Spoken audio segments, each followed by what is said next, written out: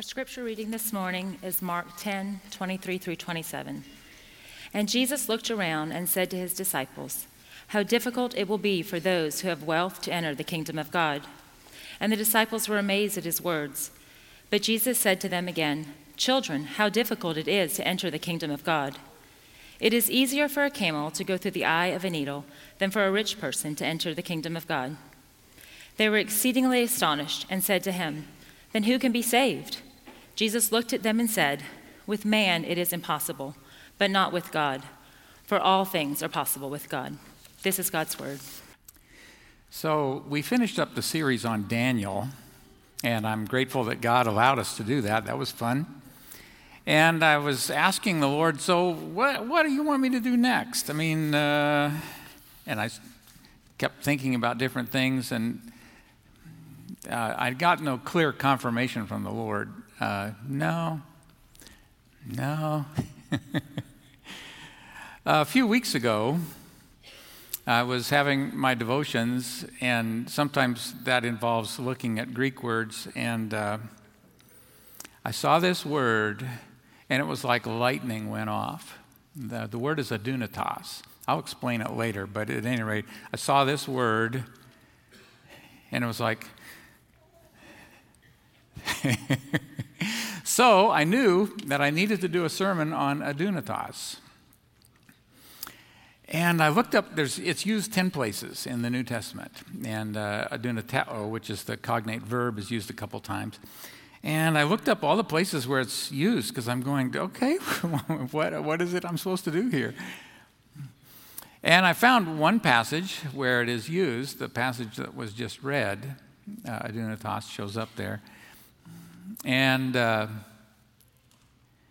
was thinking to myself, rich young ruler, didn't I do that once at First Evan? I'm just sure of it. So anyway, I looked through all the files, and no, there was nothing there.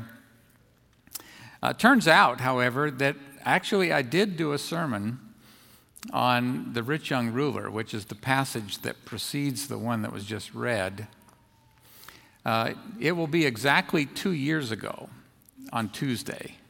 Today's the 27th. On the 29th of August, I preached a sermon on the rich young ruler.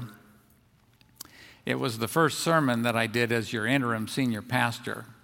So what I'm going to do is review, because I'm sure you all remember perfectly what I said 2 years ago. So I'm going to first review. You actually get a double header today. I'm going to do 2 sermons. I'm going to remind you of what we talked about when we reviewed Mark 10, verses 17 through 22, because that lays the groundwork for what we're going to look at this morning, which is the verses that follow, and this word, adunatos, that shows up in this passage. So what I want you to do is think of today's sermon and the one from 2 years ago as bookends that kind of describe our season together. You might not remember what I said, so let me just show you and explain it to you. Now, we began with, and so everything I'm going to say for the next 10 minutes or so is review. Proverbs 27:6 says, "Faithful are the wounds of a friend, but deceitful are the kisses of an enemy." An enemy is someone who desires your harm. Their method is to use kisses. They will use affirmation.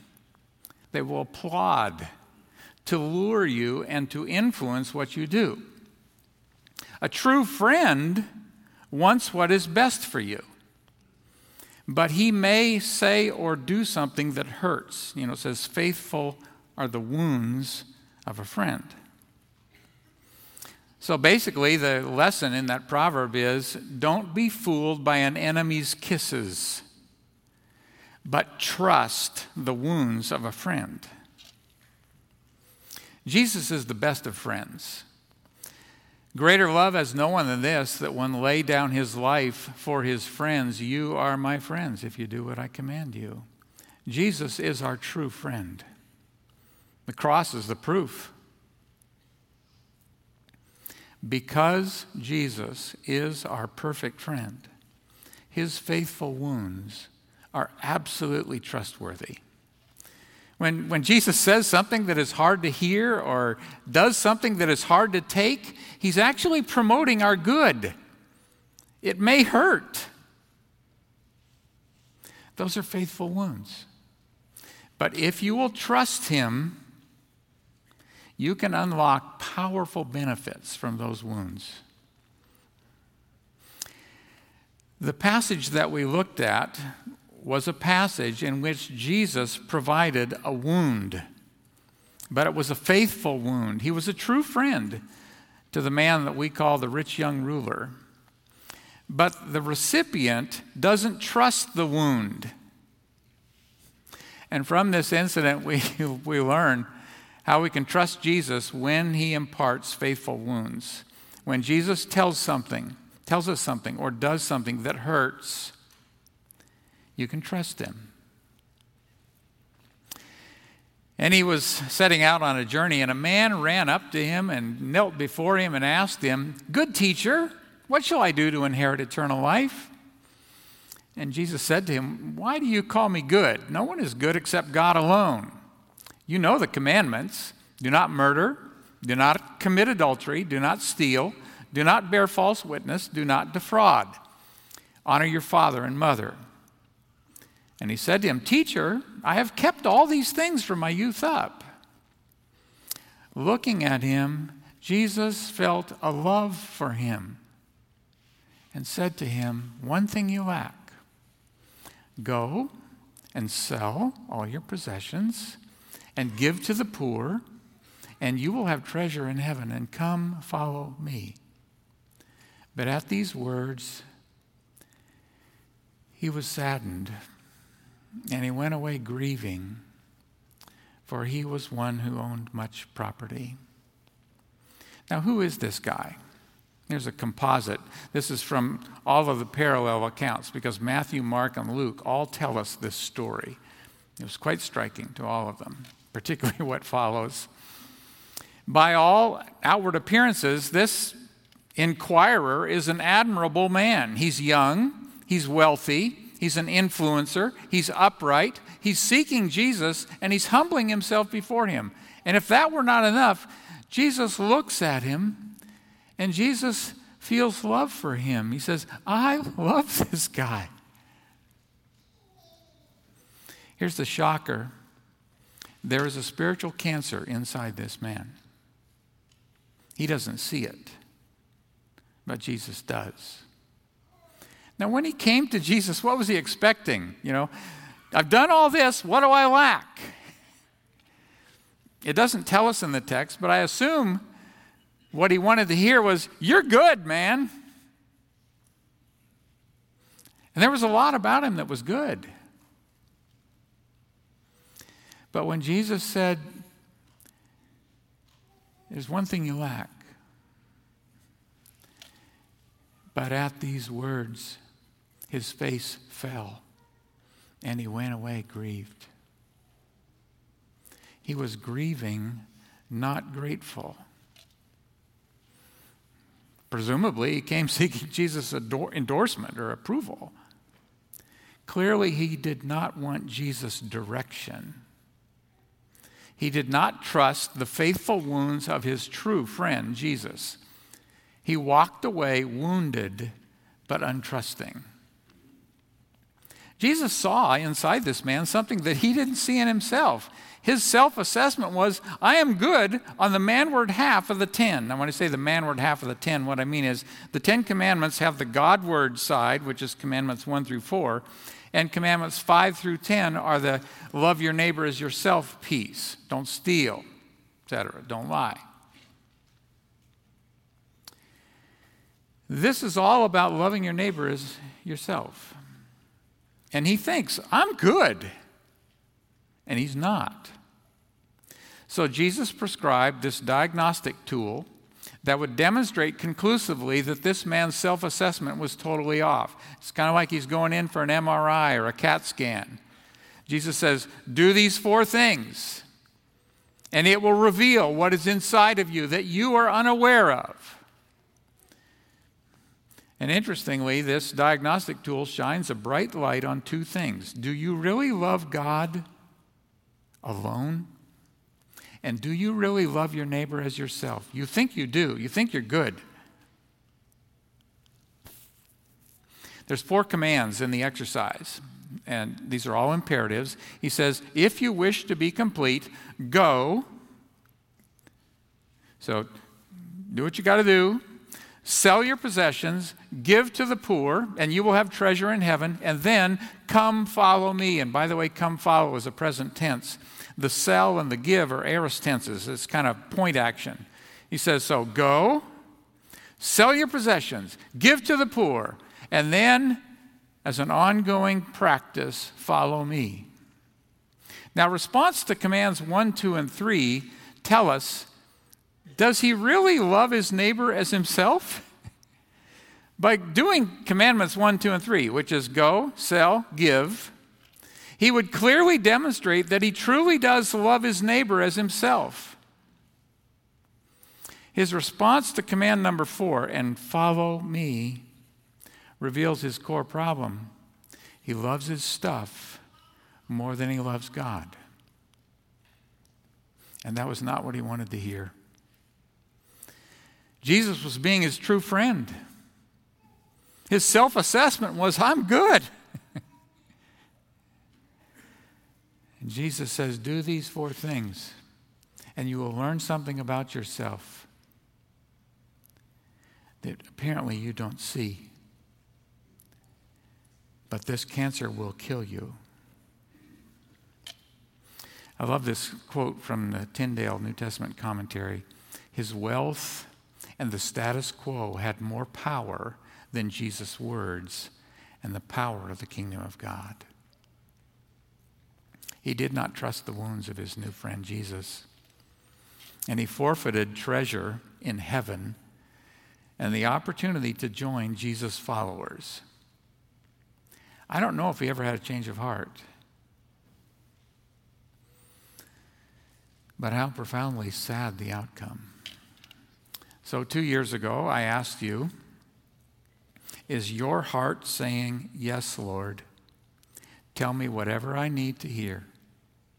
I will trust you even when it hurts.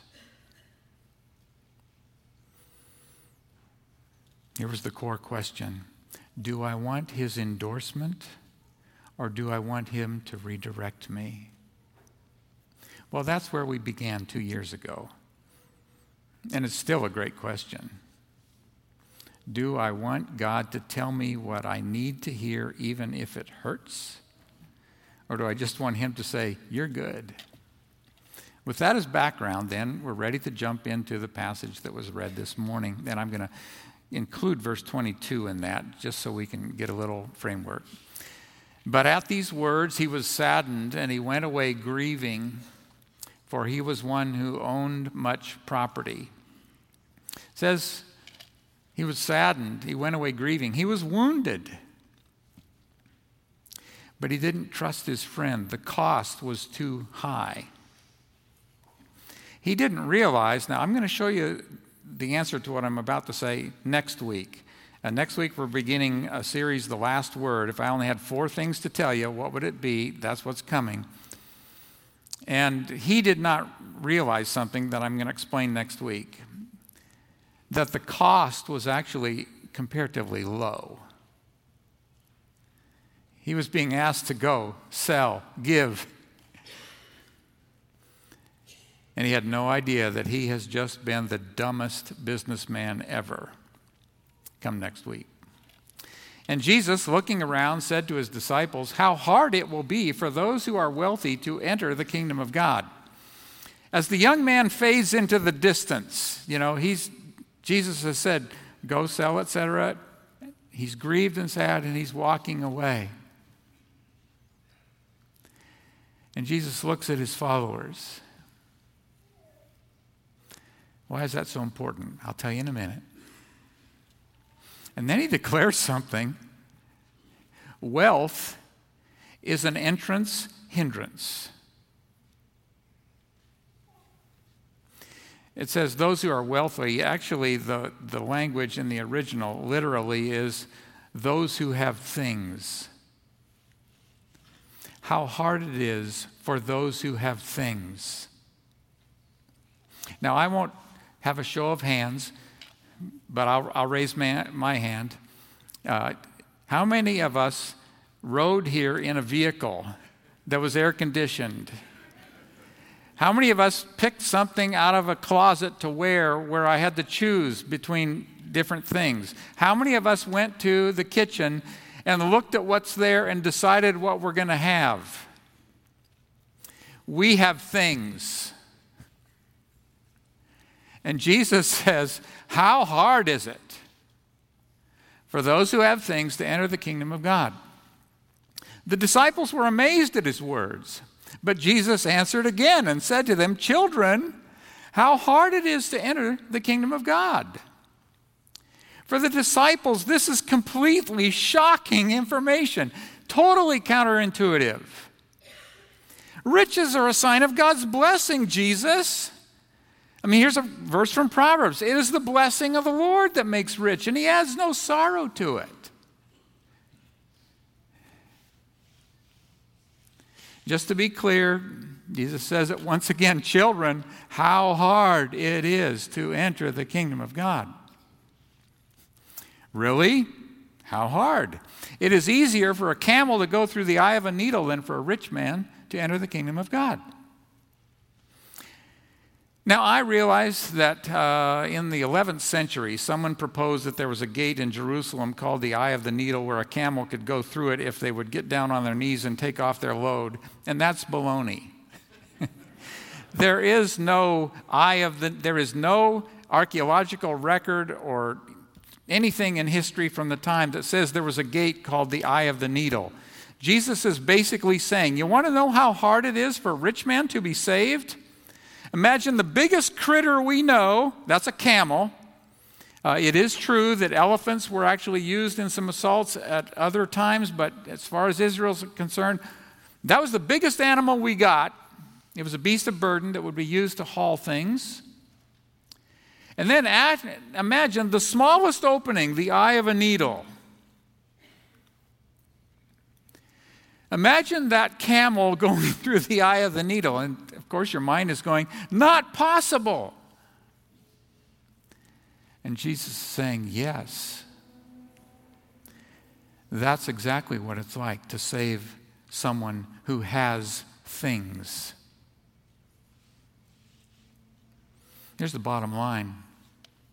All who have things are lost causes. Now, the disciples are flipping out. They were even more astonished, and they said to him, then who can be saved? I mean, in their mind, they're thinking, if those who have stuff are lost causes, and those who have stuff have the best shot at entering the kingdom, or at least that's what we've assumed, then how can anyone be saved? Now, let me take a pause a minute and just say, they use the word saved here. But I want to tell you all the different expressions that are used. So in verse 17, the rich man came and said, what shall I do to inherit eternal life? And Jesus said, do these things that I've laid out for you, and you will have treasure in heaven. In verses 23, 24, 25, he says, enter the kingdom of God. And here they're saying, then who can be saved? Do you see what's happening? Inherit eternal life, treasure in heaven, enter the kingdom, be saved. Those are all descriptions that highlight a certain facet of what this impossible outcome is. Basically, what Jesus is saying is through our resources and our efforts, we cannot be rescued. That's saved. We cannot live forever, inherit eternal life. We cannot transfer wealth to heaven, and we cannot gain entrance to the kingdom of God. The more you have, the harder it is to see this simple truth. We are all lost causes. Jesus captures what it means to follow him in language that makes this clear and obvious. Listen to this passage. This is from Mark. If anyone wishes to come after me, he must deny himself and take up his cross and follow me. For whoever wishes to save his life will lose it. But whoever, get this, loses his life for my sake and the gospel's will save it. That anyone would make such a choice, pick up a cross, give up everything, is truly astounding. I mean, how is this possible? Jesus answers. Looking at them, Jesus said, with people it is impossible, but not with God. For all things are possible with God. Jesus makes eye contact. I mean, imagine the rich young ruler has walked away, and then he's looking at his group.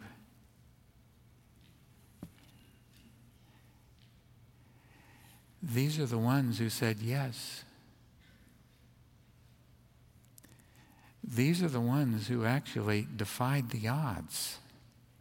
And the odds were formidable. You don't get this in the English, but this is what's called a historical present. It's a use of a present tense for something that happened in the past. It's a way of saying something very vividly. And in the account from Mark, basically what he's saying, looking at them, Jesus says, it's as if this is fixed in his mind. It's so vivid. Here's what he said. Saving people, especially those with stuff, is simply not possible. And by the way, that's the word adunatos. It is not possible for men. Whatever we consider an asset that we might bring to the table for kingdom entrance is actually a liability, a hindrance. Jesus was helping the rich young ruler by encouraging him, ditch your stuff. Here's the bad news. We are all lost causes. Good news, but not to God. On our own, we are adunatos, impossibles. But not with God. All things are dunatos with him. Hear the difference between these words? Adunatos. This is what's called an alpha privative. It's like the word non or un that we put in front of a word, like detectable or undetectable. Adunatos is not possible. But all things are dunatos with him. You know, it's been a while since I watched it, but Bill and Ted and their adventures. And there's this one instance where it's so poignant. Rufus is describing something to them that is going to happen. And they both say, "No way!" And then Rufus says, "Yes, way." The disciples are saying, "No way." And God says, "Yes, way." With men, with stuff, it's not possible. But I can do the impossible. Now, there's other places where adunatos is used. I'm going to show you one. God says, I can do the impossible. I can save people despite their stuff, which is a deterrent. Keeps them from seeing they don't have anything they can bring. Is that accurate, God? Hebrews 6:18. Here's the authenticity stamp. It is impossible for God to lie. By the way, that's adunatos. When God tells us, yes, with men it's not possible, but with God it is possible, and it's impossible for God to lie. God saves lost causes. And this is the truth. We are saved by believing this. It is not possible for me to save myself, no matter what I bring to the table. But I believe the God of the impossible can save me, even though I bring nothing. Remember when I talked about him looking at them? He sees the rich young ruler walking away. Then he explains something, and then he says this, and he's looking at them just like I am looking at you. And Jesus says, yes, with men this is impossible, but not with God, and not with me.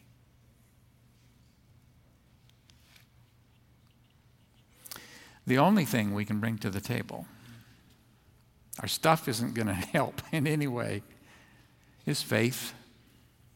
Now, faith is not mere optimism. It's not kind of positive thinking. If I just believe this enough. That kind of faith does not work. I can believe, no matter how strongly I believe it, that I can fly. When I jump off a bridge, you will see me hit the water, or whatever it is that's beneath there, but I'm thinking of the Mississippi. No amount of believing something that is false makes it true. But if we believe what God has said, I can save you if you trust me alone. Such a person will be saved. And by the way, Hebrews 11:6, and without faith it is adunatos to please him. For he who comes to God must believe that he is, and that he is a rewarder of those who seek him.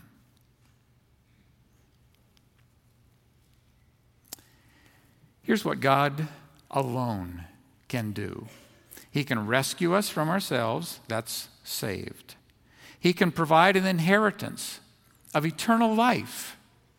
He can make it possible to receive treasure in heaven. He can grant us entrance to the kingdom of God. God is capable of doing the impossible, saving lost souls, all. God says so. This is the truth, because it is impossible for God to lie. Our part is to simply believe it is impossible to please God without trusting him. So here's a question that I need to ask. Are you a lost cause?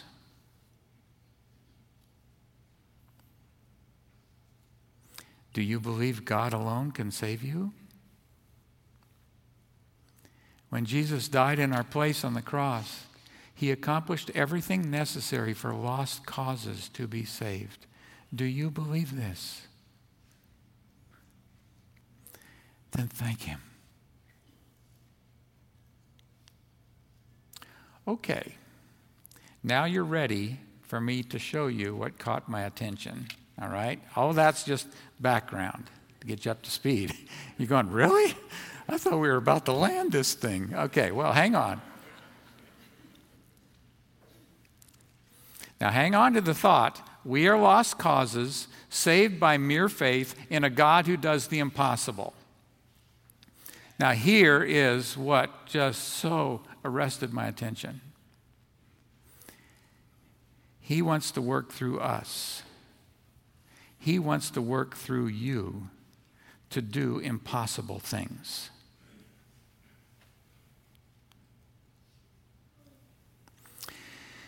The three disciples went up on the mountain where Jesus was transfigured. They caught a glimpse of what this eternal kingdom is going to look like. They saw Jesus as we will see him when I hear that trumpet and we go to meet him in the air. Then they came back down and discovered that the other disciples, the 9, had been trying to do a work of spiritual deliverance for a young boy and had failed. Jesus then accomplished what was needed and delivered this young boy from a demon. Then the disciples came to Jesus privately and said, "Why could we not drive it out?" He said to them, "Because of the littleness of your faith. For truly I say to you, if you have faith," by the way, it's impossible to please God without faith. Remember that? It's a dunatos if you don't have faith. "Because of the littleness of your faith, For truly I say to you, if you have faith the size of a mustard seed, small seed, you will say to this mountain, move from here to there. It will move. And nothing will be impossible for you. And by the way, that's the verb adunateo. It's a future tense. If you have mustard seed-sized faith, nothing will be impossible for you.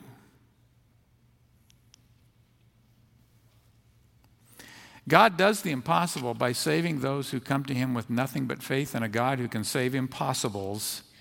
And God is also interested in working through people of mustard seed faith to do the impossible.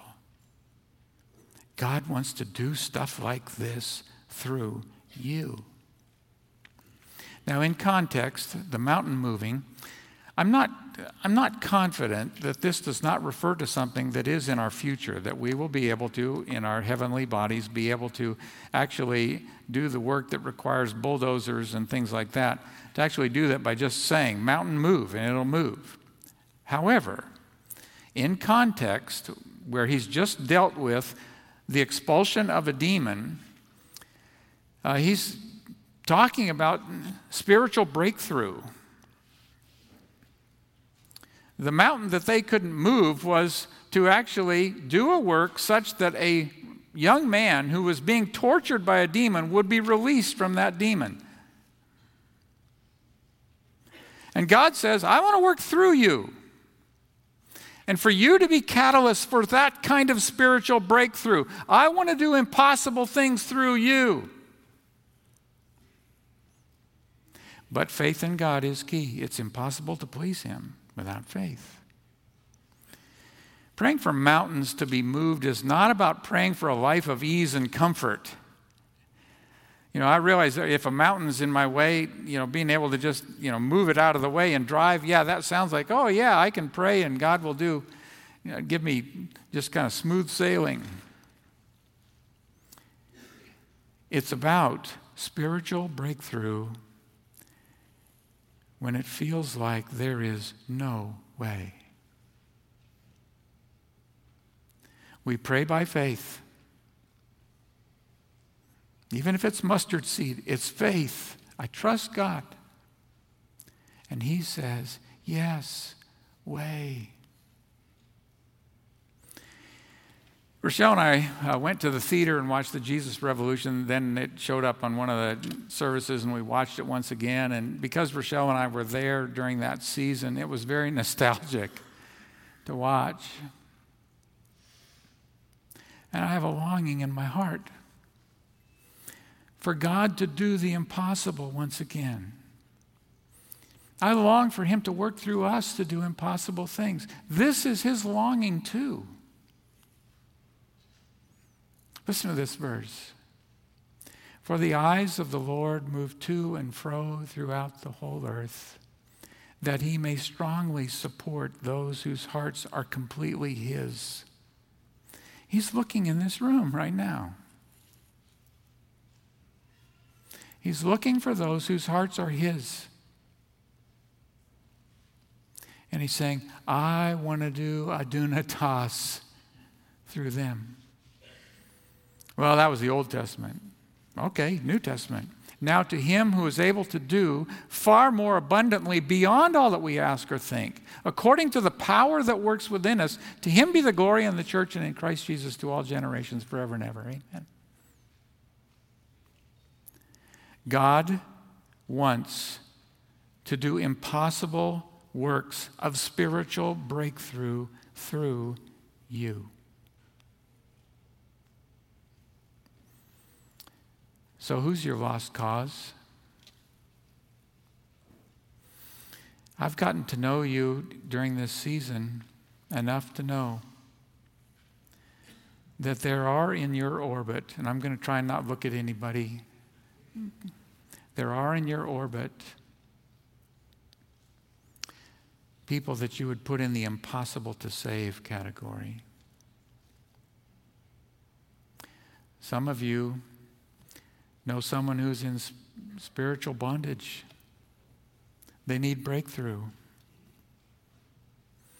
I am absolutely confident that there are many in this room who are staring at a mountain. Are you or someone you know facing divine discipline or faithful wounds? Is someone you know in the grip of an addiction? Has one of your children walked away from God? Is one of them in rebellion? Are you estranged from family members and you don't see how it could get better? Are you in constant pain from an unreconciled relationship? Have you hit a closed door and you don't see how it could possibly be opened? I have a word of encouragement for you. The things that are impossible for us are quite possible for God. And He wants us to simply ask an adunatos prayer. You ask Him to show you your part. You ask Him to work through your words and your deeds, and then you do what He prompts and you trust Him. And then you watch. Now, I'm not picking this out as a big example. It just happened to be something that I showed Rochelle, and she said, oh, you need to share that. Okay. So let me just show you what I have here. So this is a deck of cards, and I have, not of playing cards, but prayer cards. And I have accumulated this over the years. Some of the cards in here are decades old, some are fairly new. But as I go to each location, and I've got some cards from you that are in here, but as I go to each church, no matter where I am, so this is a few churches ago, and here's a picture of 4 young women. I got acquainted with them and their mom at a previous church, and it was not good at home. Divorced, but the husband was toxic. The daughters had to go. He had since married someone else, and it was a very toxic environment, and the daughters would have to have a certain amount of time while they were with him, and it was not good. I remember I used to ride my bike on a certain trail, and I ran into Mom and the 4 girls, and just God laid it on my heart. I'm going to pray breakthrough prayer. I'm going to pray a dunatos prayer for these 4. I don't know what God's going to do, but my prayer is this: Father, I am pleading with you that you would protect them from evil and you would keep them from the evil one. Now I'm going to tell you one incident, and I'm not telling you that this shows great wisdom, but I asked the Lord what to do, and this is what He told me to do. So they were coming to Vacation Bible School, and somehow I was told the dad is mad about that. He doesn't want this, he had other words for it, but Jesus stuff. And so he has a gun and he's coming. So I started praying. God, I'm pleading for you to work. And so we had an arrangement where, I would be at the entrance. We only had one entrance that was open for VBS, and I would be at that entrance. If I saw him coming with the gun, there were people in the building who knew what to do to call the police. But I was prepared. It is possible, Jim, that you're going to have to deal with something that is demonic-driven. And in instances in the past when I've addressed demons, I found it helpful to use a different language so that I know what I'm dealing with. So I might say to this one, Tis Anonymous then, which is, what is your name? In Anamati Jesu Christu, in the name of Jesus, what is your name? And so I'm prepared for that. And meanwhile, I'm pleading, God, I need breakthrough. We never showed. And those girls continued to follow the Lord, and I'm praying. What's your breakthrough that you need? What's your impossible situation?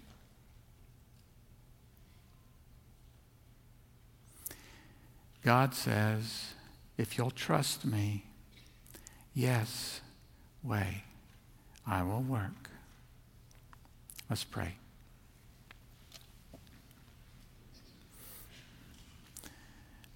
The eyes of the Lord go to and fro throughout the whole earth, that he might strongly support those whose hearts are completely his. Make our hearts yours alone.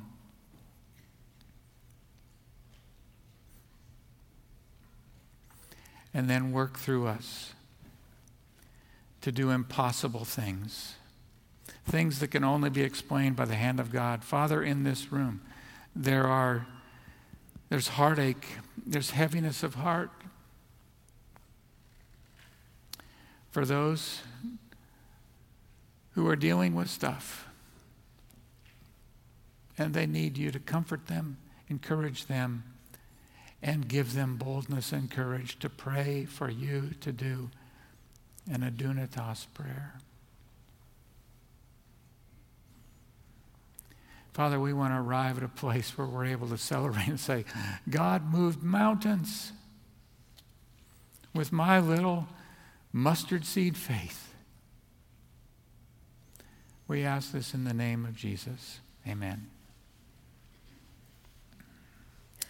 So maybe you would say, I would like to enlist the help of some others to pray for spiritual breakthrough. I'm dealing with some stuff either in family or friends or relatives or whatever, and I would like to gather together with someone and figure out how to pray. So Doris Shiflett came into my office. You can go ahead and stand a minute, just they can see where she is. And she came into my office this week, and she was sharing with me a situation that you probably thought I was preaching to you, but it wasn't just you. But she's got a heart. She would love to meet you, help you make connections, help you join with kindred souls, and start praying with one voice for God to move mountains. And so if you're interested, she'll be right here after the service. You come and talk with her.